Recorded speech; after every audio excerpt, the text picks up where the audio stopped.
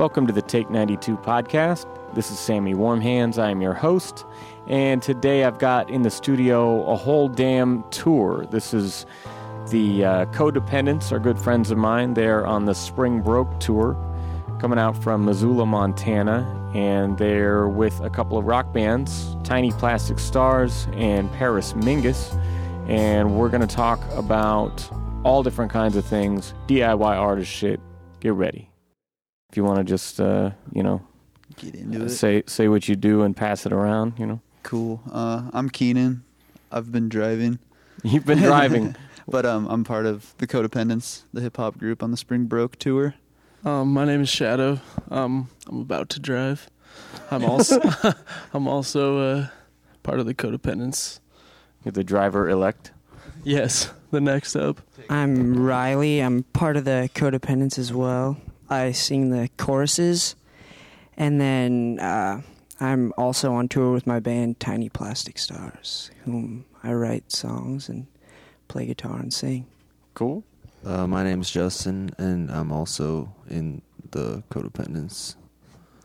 Have you been sleeping in the van? I've been driving, and I drove first this morning, so then I, have been sleeping in the van as well. Okay. Let's pass to the band here. I'm Zach. I'm Dan. I play the drums in Paris Mingus and Tiny Plastic Stars. I'm Jake. I play bass in Tiny Plastic Stars and Paris Mingus. I'm Javier Ryan. I am Paris Mingus, and I write those and sing that. Play guitar. So this is a very incestuous tour then. We have three groups where there's at least one member between everything. How did this come about? I don't know. How did it come about? Between us, we could count 7 people, so we were like, that fits a band. So you guys all lived in the same place? Yeah, at one point or another, like the Codependents were all together in a house for a while, and then slowly moved out, and more people moved in, and now Javier, Paris Mingus, lives with me, and Riley used to.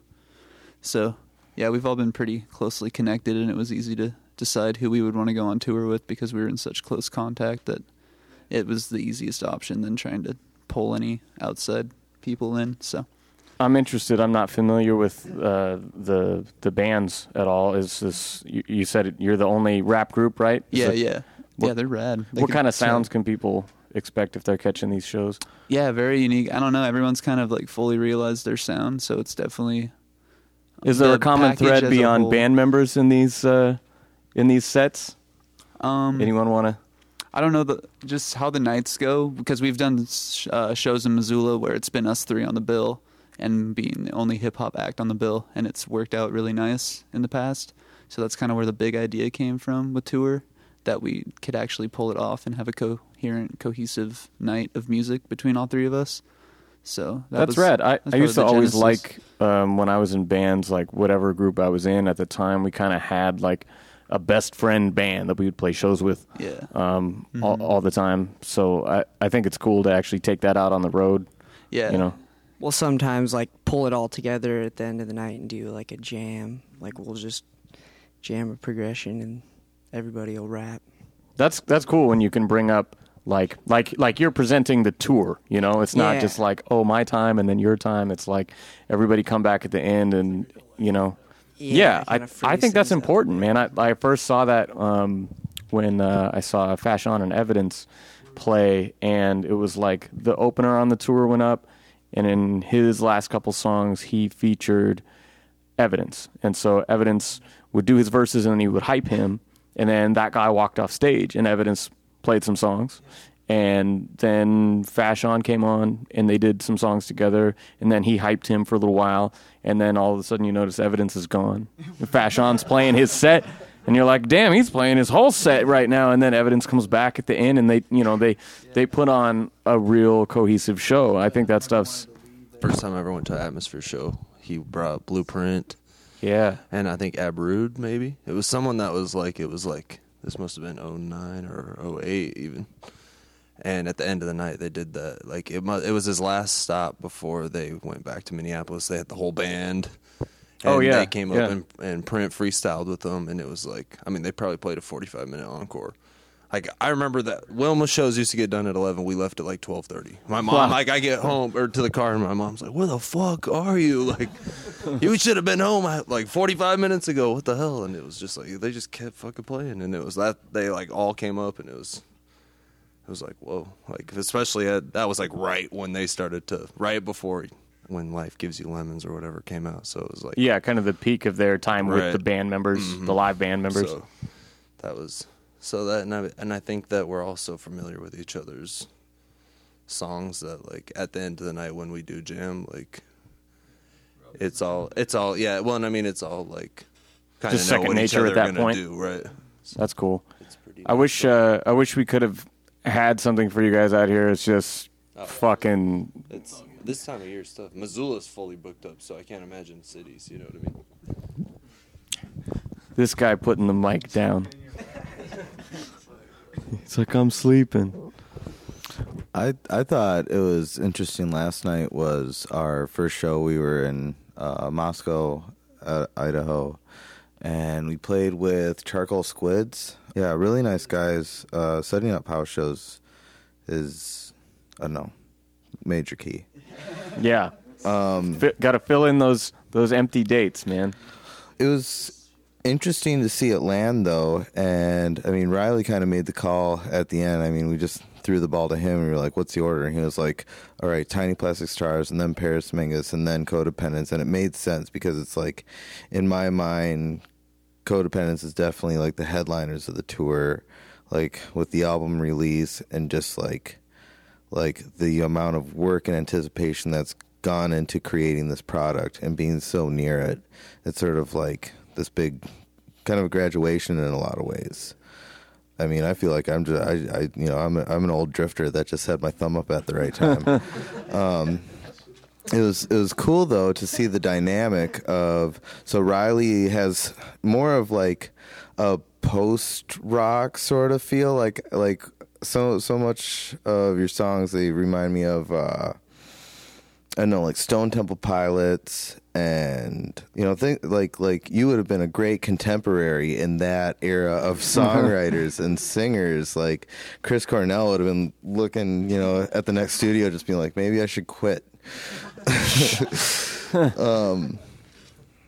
But and then so I guess kind of between the two of us, he's I think more in that leaning of having that power, and then there's like emotional vulnerability, really good like melodies and hooks, and I mean the falsetto is crazy. It is super dreamy, super spacey, and then I'm like Prince devotee.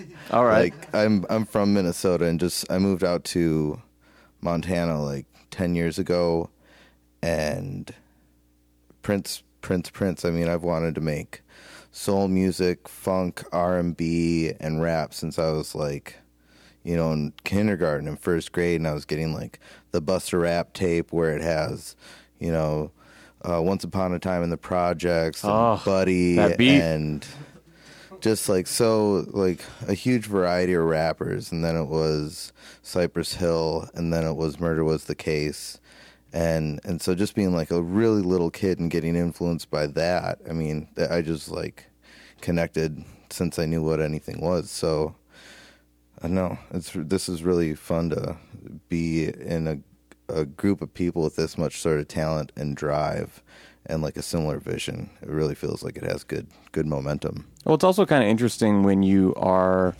on any given night, one or two acts are kind of going to be like the odd one out on the bill. And sometimes that sucks because maybe, before you even get started, the audience is disinterested. They're smoking outside or something like that. But sometimes it kind of gives you a challenge, where you're like, all right, we're gonna do some like crossover shit. We're gonna mend our set a little bit to work for this crowd. We've been watching what the openers did when we saw what they were liking, and so maybe we're gonna try some of our different songs for this crowd and see if you can win them over. Like Carnage is the best at that. Like, I've played He can little tie people redneck in. bars and people aren't feeling even the best MCs, you know, Dude, they're just yeah. sitting backspace to us at the bar, and he'll His go up there presence and is start amazing. doing some like Led Zeppelin beatbox thing, and people start turning their heads like, oh yeah, I know this song. They're like, oh that's dope. Yo, what's this? And then they start dancing, whatever, and then starts dropping some rhymes, and it's like, oh, all right, you hooked them. Yeah, his live set's Fucking did it. incredible. Like, you can't even turn your back when he's on stage. Like, you just get closer and closer, I feel like. Yeah, Just, like, definitely. continue He taking draws steps. people in. Mhm. He's like the But- Death Star. Yeah, out of like the odd ones out on bills and stuff, out of that, Frustration is kind of where we came up with the big idea of like, because Missoula and hip hop, it's been going well, and it's been going well for a while, but there's still like this rift in the crowds that you can get having a full hip hop night versus just a combination of all the good local music that night and not doing it genre based. So you found that does better? Yeah, and it was kind of like an experiment at first, and we were putting these bills on, and they were just some of the funnest shows we'd ever played. And so out of that, we kind of had in the back of our mind, like, oh, when we go on tour, like, I don't want to just be like all rap every night and shit. Like, I enjoy watching these guys play, so I'd like them to come on tour, and I think we sound well enough together that it would work and people would get it.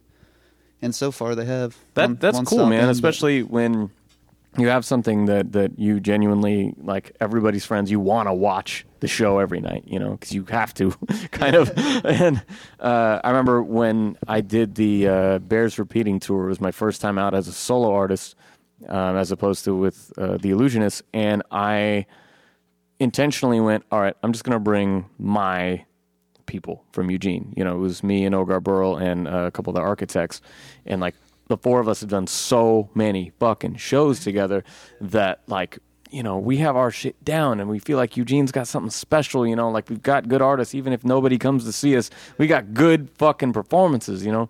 And so to take that out there and be like, this is what we do in our little corner of the world.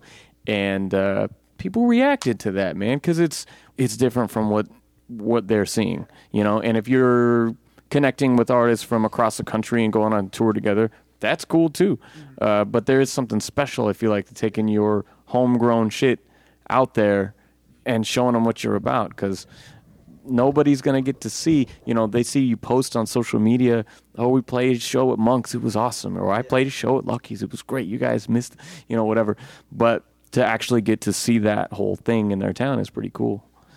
I think last night the first stop in Moscow was like the crowd was there right from the get go, like, and they were like ready for us to show up, and like more people just filed in throughout the night. And I text my wife like, I don't think they're gonna like what we have to offer after Riley and Hov just like, you know, literally, yeah, exactly. And I was like, I don't know that they're, and they literally, I heard them say like, Moscow's just their music scene, like, we don't have a lot of variety. It's like it's a lot of the same kind of stuff, and I was just like, oh great, like they're gonna hear 2 songs of this and be like, you know, man. But I think like the fact that there is 4 of us, and we even have songs with 5, that they're kind of longer songs, you know what I mean? Like a band would be like, you have to stay into like, and so it helps with the bands.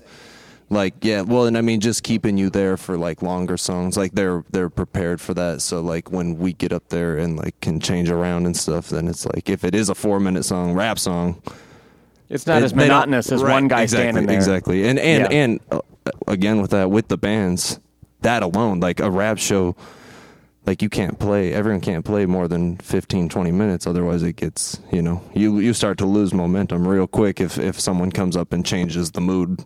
Like if you have the kid that can just have a nice little smooth flow and rap over, you know, like golden era beats, compared to like our friend Rude, who is good, but is a lot more, you know, Totally edgy and yeah, gonna scream at you and exactly, like, but it's just as good as the other stuff, but it might be a little more abrasive, and so your everyday listener is like, ooh.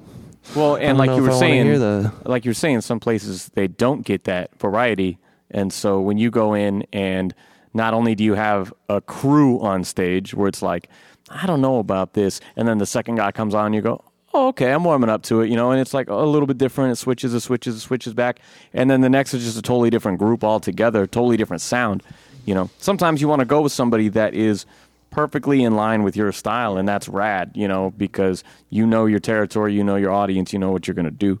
But every now and then when you want to break out, it's like, again, like I was saying, it's just that challenge of let's see if we can do it. You know, if we can do it, or like you were saying about Rude, you know, maybe like with the Illusionists, we do it all the time. Like we go out there with Christoph Crane, and you know, he'd be up there doing his, you know, peace and love shit, and we'd be like, you know what? Let's get in their fucking face, you know, and see what happens. You know, let's jump off the stage, yeah, grab you by the collar, and see what kind of reaction we get like that, you know.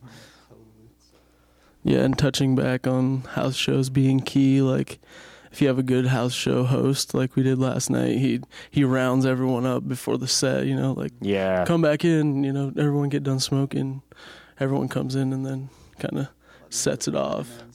Yeah, that's kind of a lost element too of just like having a host an in all general. ages place, Yeah. you know, like an all ages DIY kind of creative space. You know, like out here we used to rent Granges, throw punk shows, or you know, American Legion Hall, you know, those kinds of places.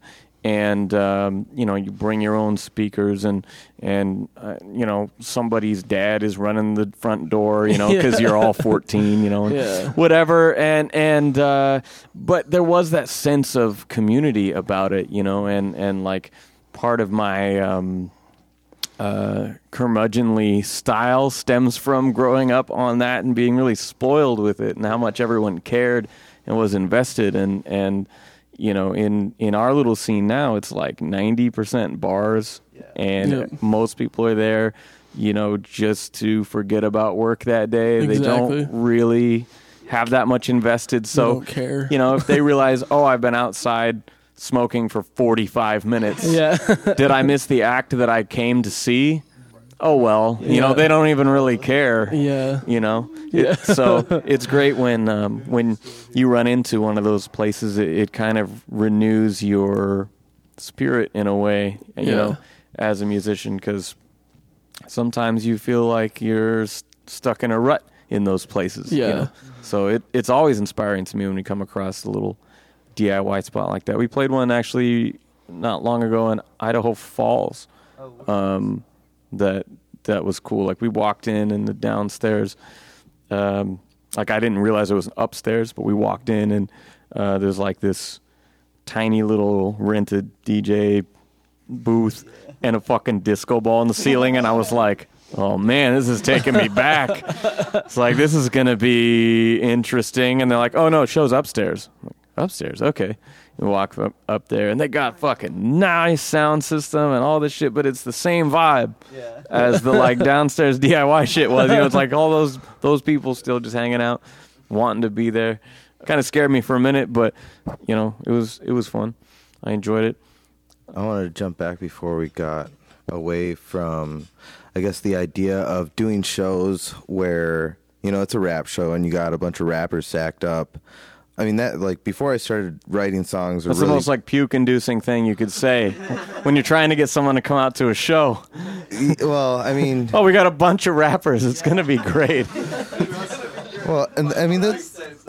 It's like the myth of genre and the idea of trying to build a scene where it's like people don't get together in a scene just because it's like they're all interested in painting. It's like, yeah, you like to paint like seashells and boats, and I like to paint dragons and swords. And I mean, that could go together, but let's be honest, the color schemes aren't quite right, and mine are scary.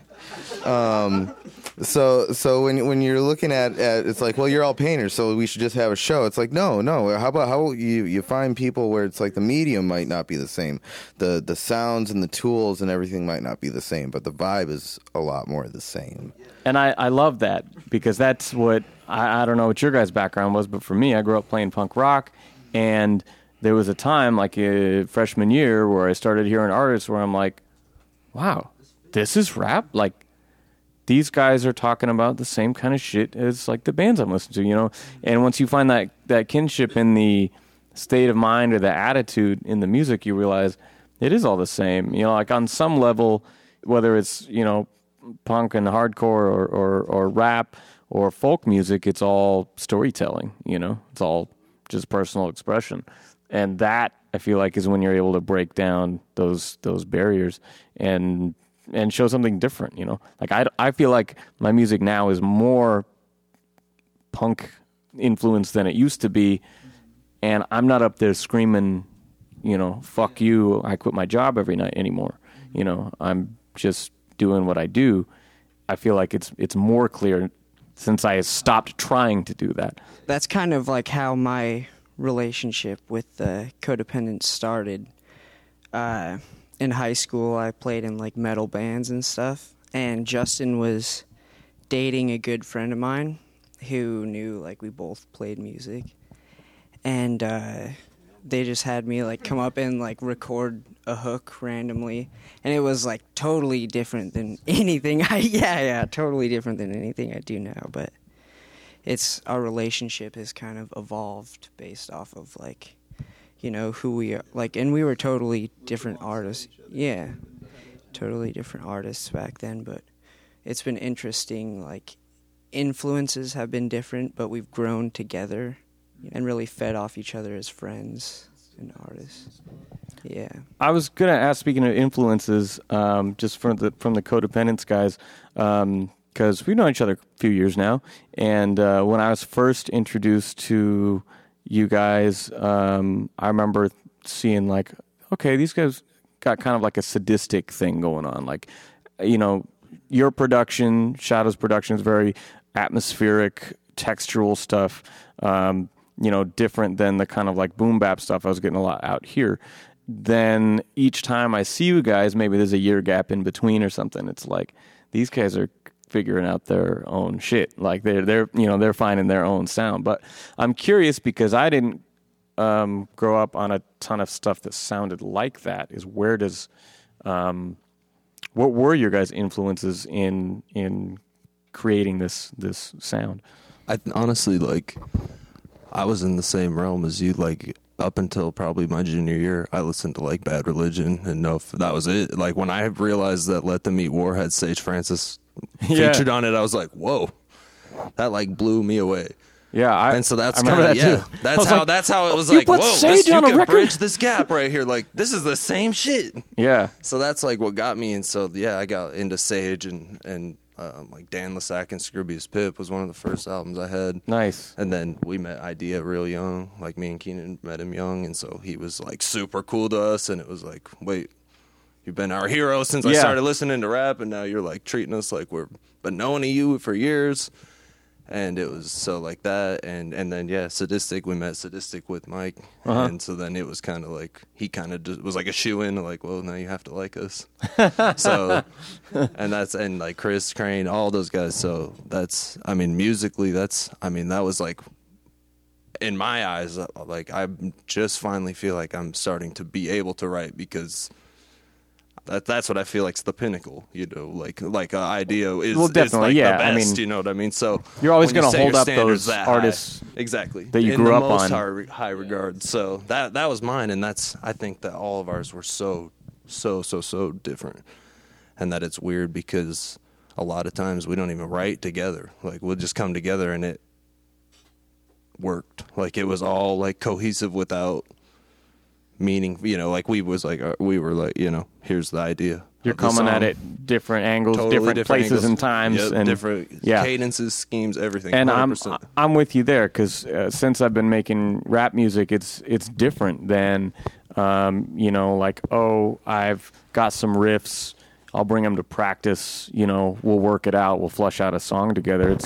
It's much different, because a lot of time, you know, the producer's already got the track laid out and arranged in a creative way, and you maybe he emails it to you, and you just go, oh shit, you start writing right then, you know, you just start writing the track, and then you know, lay a demo and you email it to the other guy like, hey, I just did this, you know.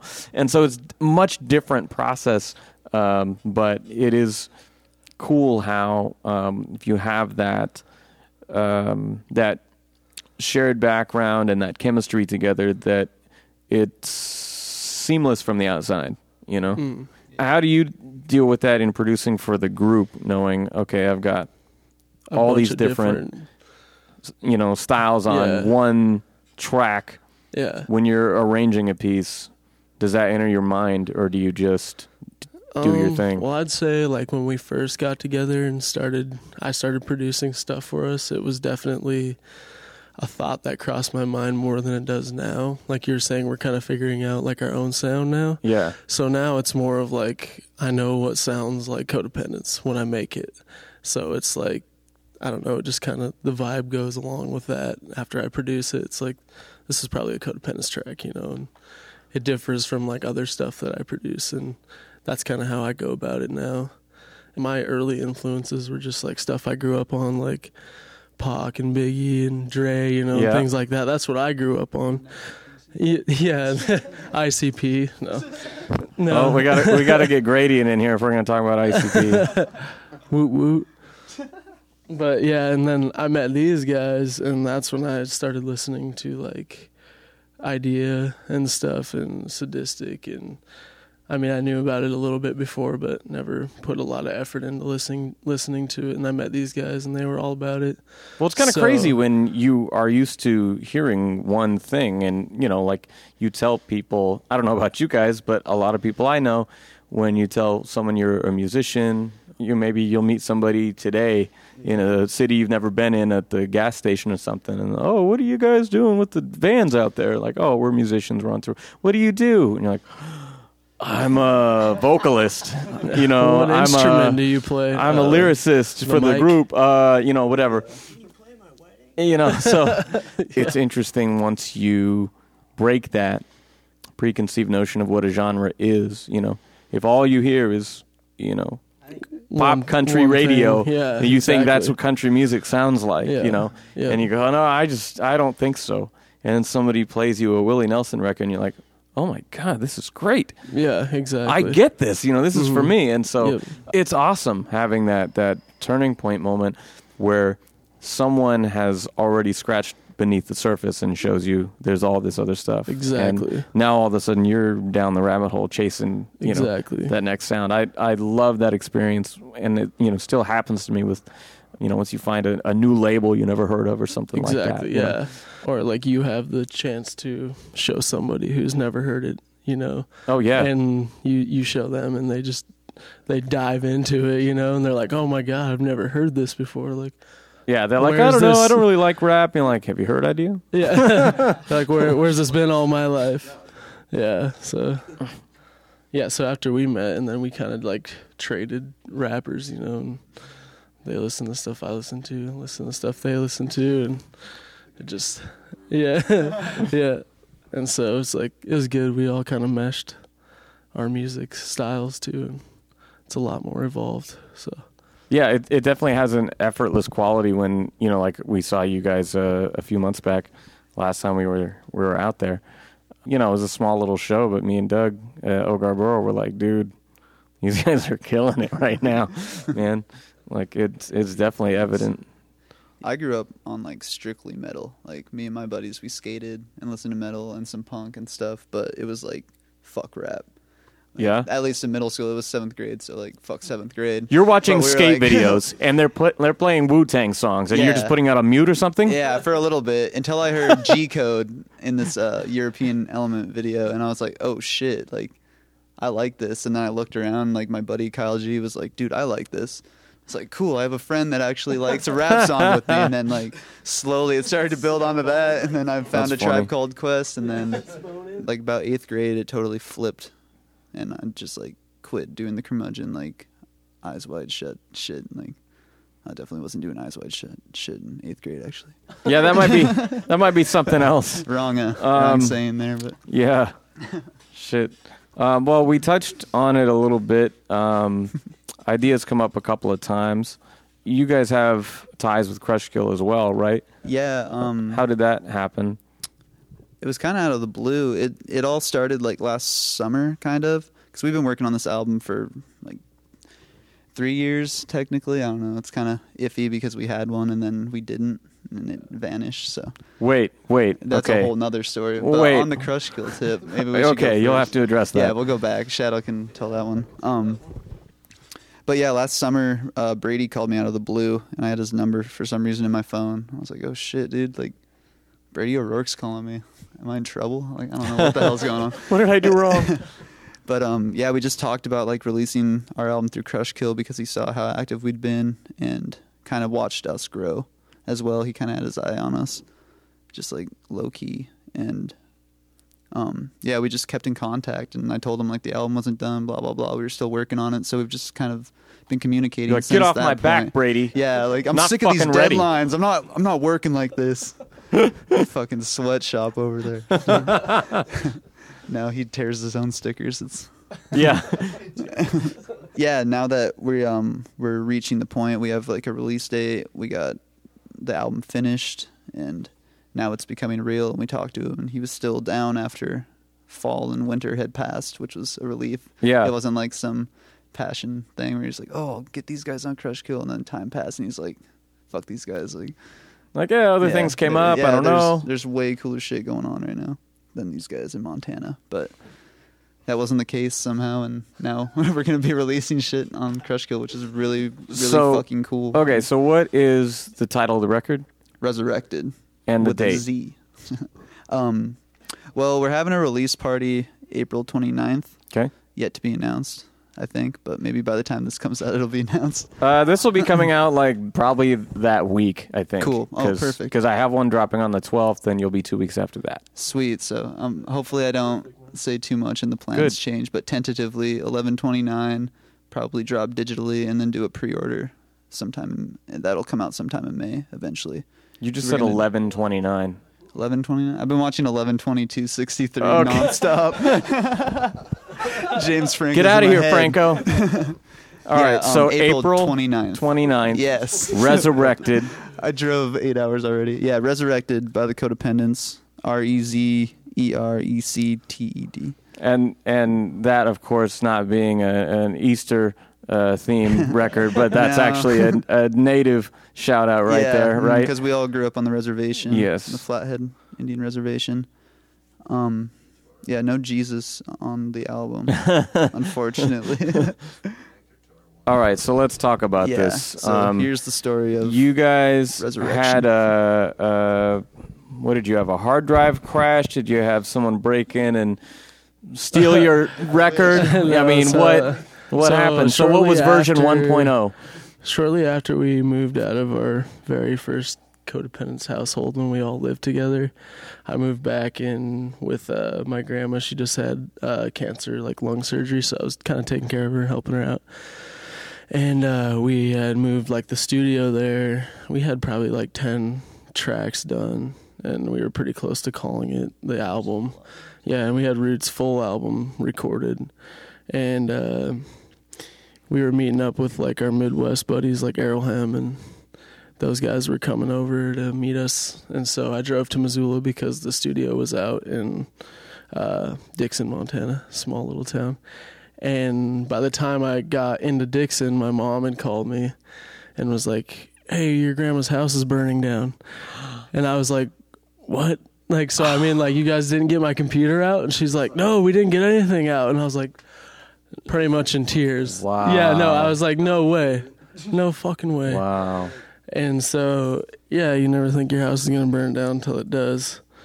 Everything I had, I got like the upgraded version of it all. Brand new from insurance. So even though you had to start from scratch, at least Yeah. you got to Yep.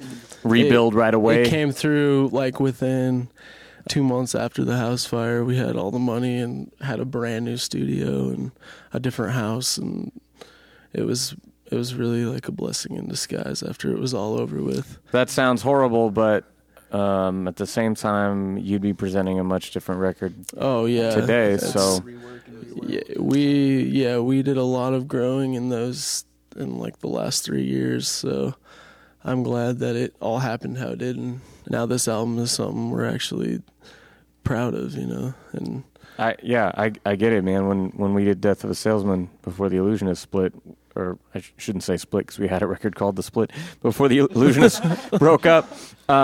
We did spend 3 years on that album too, and it had different incarnations. And I hated that it took so fucking long. Yeah, that's because I work how quickly. it was for us too, you and know. we It was agonizing. always tried to push it too, and we're always like, okay, we need to get this done, but it was like still we were procrastinating. Yeah. I don't know if we'd call it procrastinating at this point, but it was, yeah, we all doing our own thing too at the same time, trying to make, you know, a collective album. So And you guys dropped a video for this like last year sometime, right? yeah, Like the first single. Yeah, we have 2 off of it now. you have it in hand yet? No, not You yet. have to check it out? No. Still waiting? Still waiting. You got to get those fucking hooks done, man. You got to get those hooks. So I want to talk about your guys' role in the touring circuit, because I see the Codependents much like I see the Architects out here. I don't know if you guys know those guys or of them, but they've been running a weekly that just turned to a monthly for the last 3 or 4 years, and they. I mean, I work with them a lot, but I give them a lot of the credit. Have tried to make an open and inviting place for touring artists when there's usually nowhere to play between Portland and San Francisco, you know.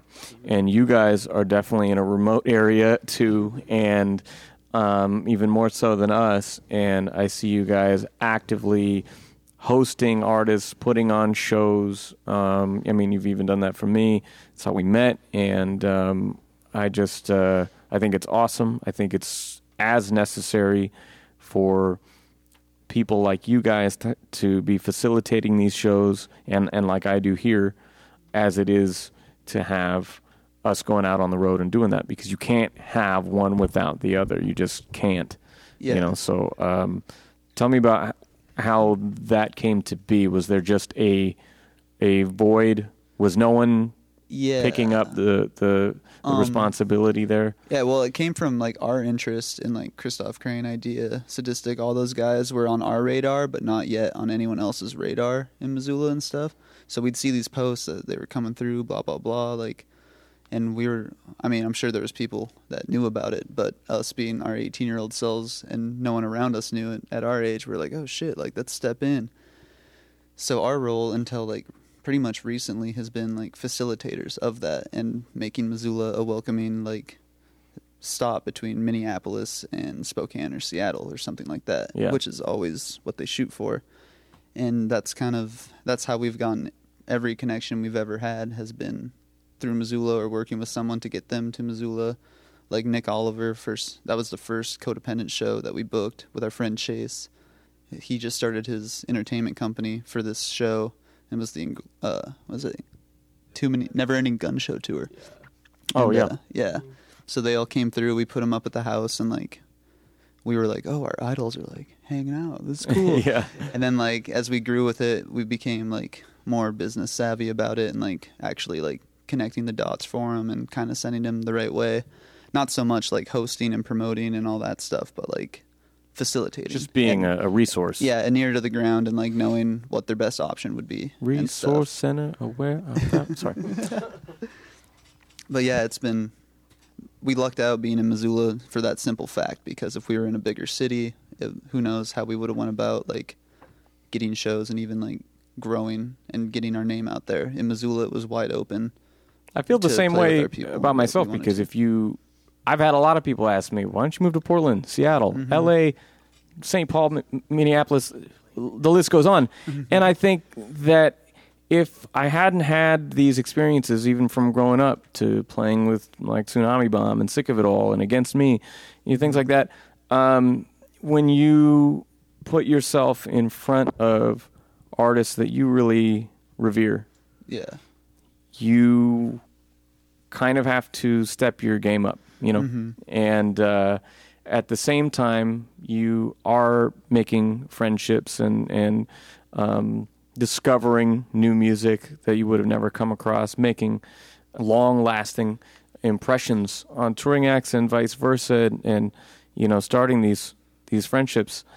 So when people ask me, why don't I leave, I think because I've been making music here for almost 2 decades, and it's given me all these opportunities, and I like being the guy that they call They want to come through. And Maybe you're by no means sitting in Eugene all year. You're out there as well. Like exactly. Which is I can get to where I need to go. Yeah. You know. Exactly. But I can also be here, and lately it's been really hard. I have had to turn away a lot, but still, it's really nice to have kind of made that situation, because our scene, I speak for myself and the Architects, but we built that shit.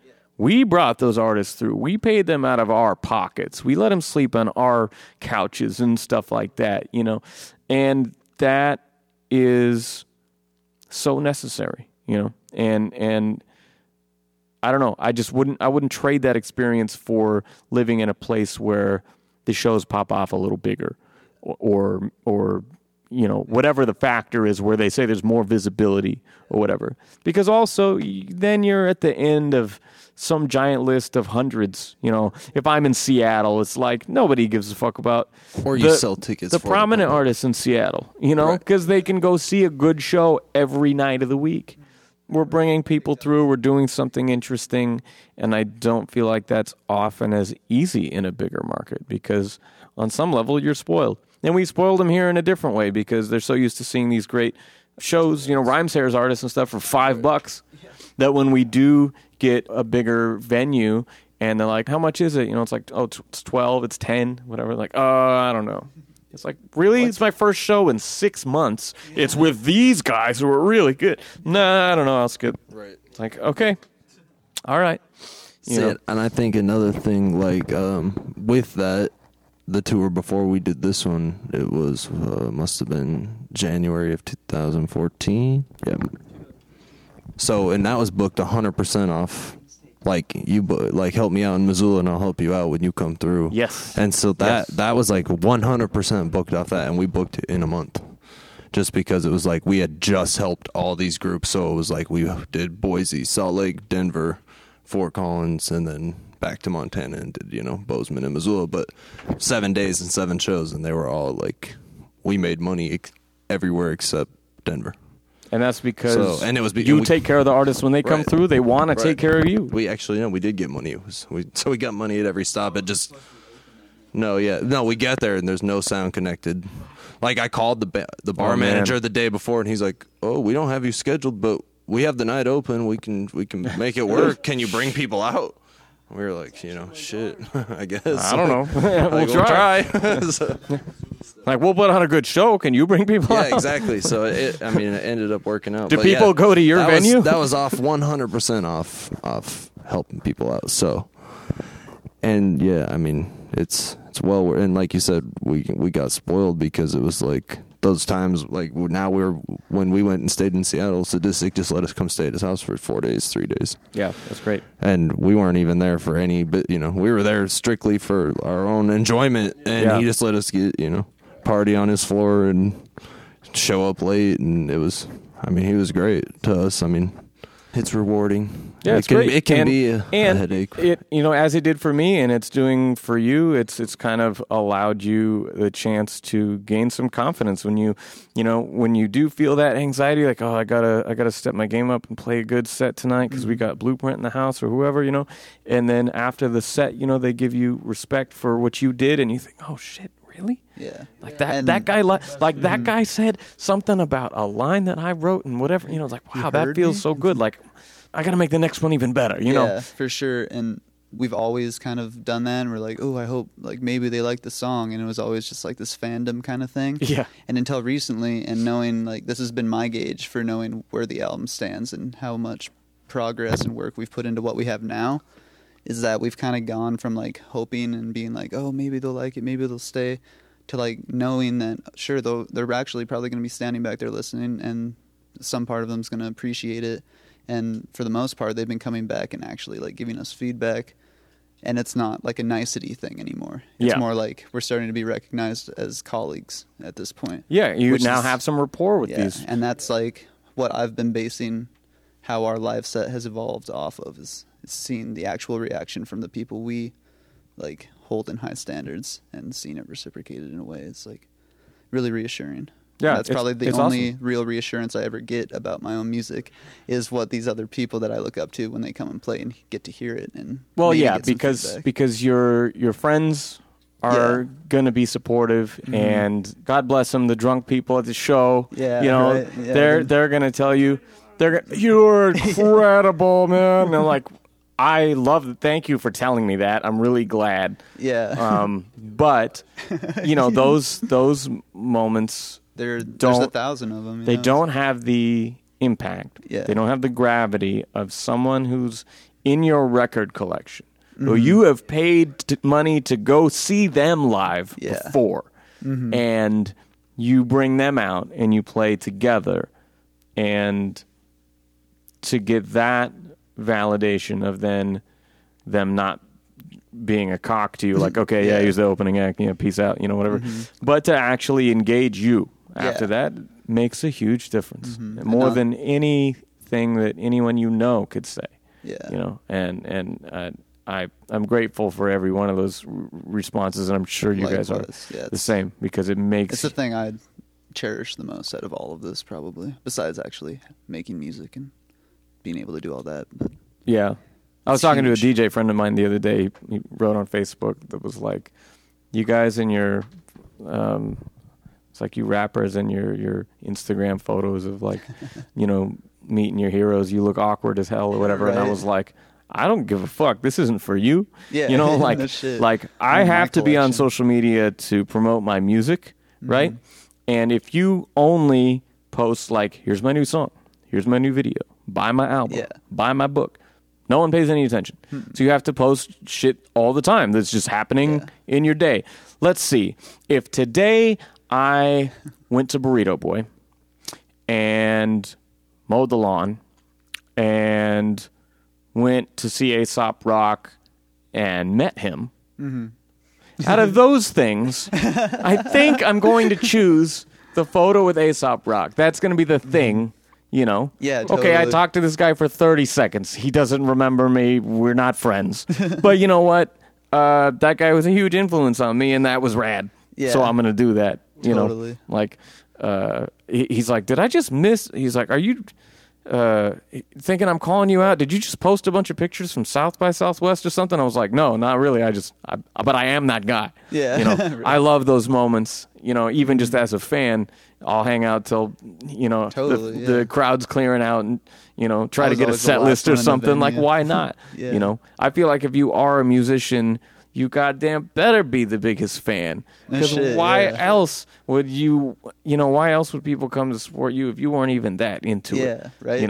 If you're just doing it just cause, or maybe you like the attention or people to like whatever. me. Yeah, it's like, come I don't on. like anyone else, but you should like me. Yeah, it's like, man, I want to support the people who are genuinely inspired, and that's why they're inspiring. You Yeah, know, like exactly. that's the shit that gets me excited. The people that are going to the record stores, the people that are, posting they're going to see their favorite band or whatever. Like, yeah, those are the real artists to me. The Yeah, guys for that sure. live for music. Moving know? passionately and like Seriously. building their life around it. Yeah, like if I didn't play music, oh my God, you know how many more shows I'd be able to go see? No shit.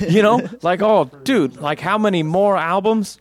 Could have saw Charlie Parr in Missoula last night, but every time he comes, I leave town. Yeah, I'm just, right. Like, dying to see him, but Anyway, I think we're probably about. we got another 5 hours gotta- to go crush in the car. So Yeah, I'll let you guys Shadow's true. hit the road, but we should remind people. So April 29th, we hope. yes, Tentatively. Yeah. You guys can get the new album. So it's going to be through Crushkill at michaellarson.com. It'll be through there. And where else? Codependence.bandcamp.com. All right. And how about these guys? Do you guys have music that's available online? I do if you go to javierryan.bandcamp.com. But I do want to say, like, I think one of the things we've been having a bit more success, I think, locally, because we have each other's backs. I mean, between us and a couple other friends, when we are posting like a new video or a new release or a show, there's a couple shares, there's people like joking on it, commenting on it. So it's like, if you have friends that are making music, or if you have just like a band that you like, I mean, people already do it naturally, but remember, it's like you're as important as any of that going on. You're the bridge to somebody else getting into it and having like another friend at a show. So especially for those DIY artists, those artists that are on small labels, all that shit is huge. I completely agree. Every time somebody drops something that I really liked, the first thing I click is share, because I know how much that stuff matters, and I appreciate every person that does it for me. I'm not saying that's not some like empty, and thank you to every, like for real, that makes a huge, huge difference from your video getting 50 plays to 500 to 5,000. Like, I don't have many videos that have 5,000, okay? The ones that I do are because people shared the shit out of them, okay? Like, it's not because I paid for a fucking ad so you'd see it everywhere. Like, I do that sometimes, sponsored posts because the fucking, like, it just falls off. They'll show like 3% of your fans, your actual post or whatever, Yeah, it's like I had on the Illusionist page, we had like 1,200 followers, and I shared a video one day, and at the end of the day, I checked it, and it said, your reach was 3. Yeah. I was like, 3. And so every fucking share helps. Just reiterating that. I can't state it enough. As far as Tiny Plastic Stars goes, we haven't released any music yet, but we are currently working on our first record. We were kind of brought together by a producer in Missoula, so that's in the works. You can go like our Facebook page, Tiny Plastic Stars, Facebook. And then, I have a bunch of solo material. Lige, short for Elijah. LigeNewton.bandcamp, SoundCloud. And cool. So for those of you who, obviously you're listening to this podcast, so you are avid enough fans to follow a little nobody interviewing a bunch of other fellow nobodies, and we all just love what we do. So I will remind you how much ammunition is in the last 2 minutes that you just listened to further build your record collection, because there's a lot of good stuff in there. Just going to say thank you for having us. Of course, yeah. Letting us come through late. I wish we could have had a show, something worth a shit, because you guys have done so well by us. But no, this was great. Thank you. I actually am an avid listener of the podcast, so I'm stoked to hear it. Thank you. Yeah, I'm trying to make it more interesting. You guys are like the only rap guests that I have on deck right now. I just did like a rock band. I did a record store owner. I have a music journalist coming up. But like, I figure my first few episodes were so hip hop centric that I wanted to break it up. And so yeah, it's perfect to have you guys in there for some continuity. The people that are going, why is he doing all these other things? Like, dude's a rapper. Oakland Tomorrow with Double Dragon. Double Dragon. Yeah, and Chesky. Oh, all those guys are horrible. Right before we left, though, we played Tommy V's like Montana Homecoming show. Tommy V, man. That guy made my absolute favorite beat on my remix album. That guy is a fucking genius. Okay, so I will also be in Hood River with Ogar Burrell on May 14th with Open Mike Eagle. That hasn't been announced yet, but by the time this show comes out, I'm sure that it will. So, yeah, check that out. Open Mike Eagle just got a new record out. Was it Hella Personal Film Festival? I'm not even really comfortable saying that title because I'm not from California. But I heard some of the songs when we were in Austin. He did a little set outside in a thunderstorm, and it was great. It was the highlight of the trip. So, yeah, go see Open Mike Eagle, and thank you guys for being here. Yeah, thank you, man. It's been a pleasure. Thank you for listening once again to the Take 92 podcast. I thought that was kind of a cool episode. Get some different points of view. You see there's parallels all across the nation in this little scene of ours, like I see with the Codependents and my friends here, the Architects. And that last point that Javier made, I think, is a really big one, and that is we all need to support each other.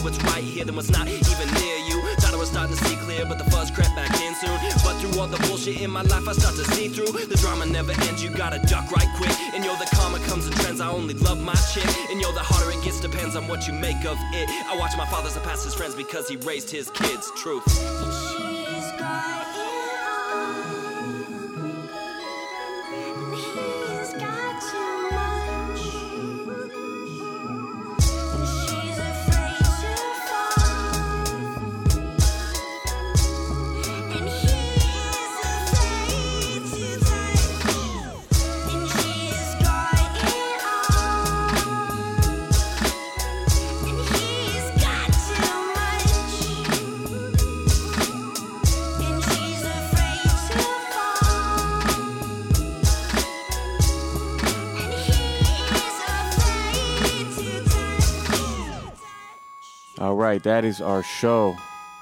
You hear Riley's voice there? It's crazy. The dude has style for days.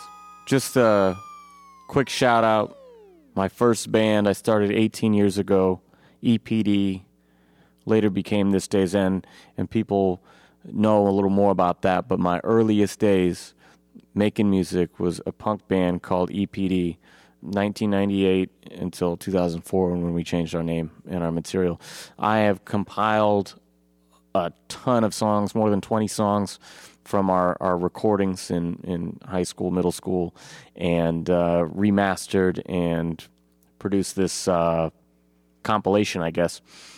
It's called EPD Breaking Ties. Check that out. It's a free download, and if you want to have the actual music in your hand, there's a CD as well. It's the first professionally done EPD release ever, because we printed all of our old ones at home back in the day, cut out the covers and all that. Anyway, since my book has come out, people have asked me about these early records and the origins of my career, so I'm putting this out just kind of as a thank you to those who have actually cared to know about it. So, EPD, Breaking Ties, Take92.com.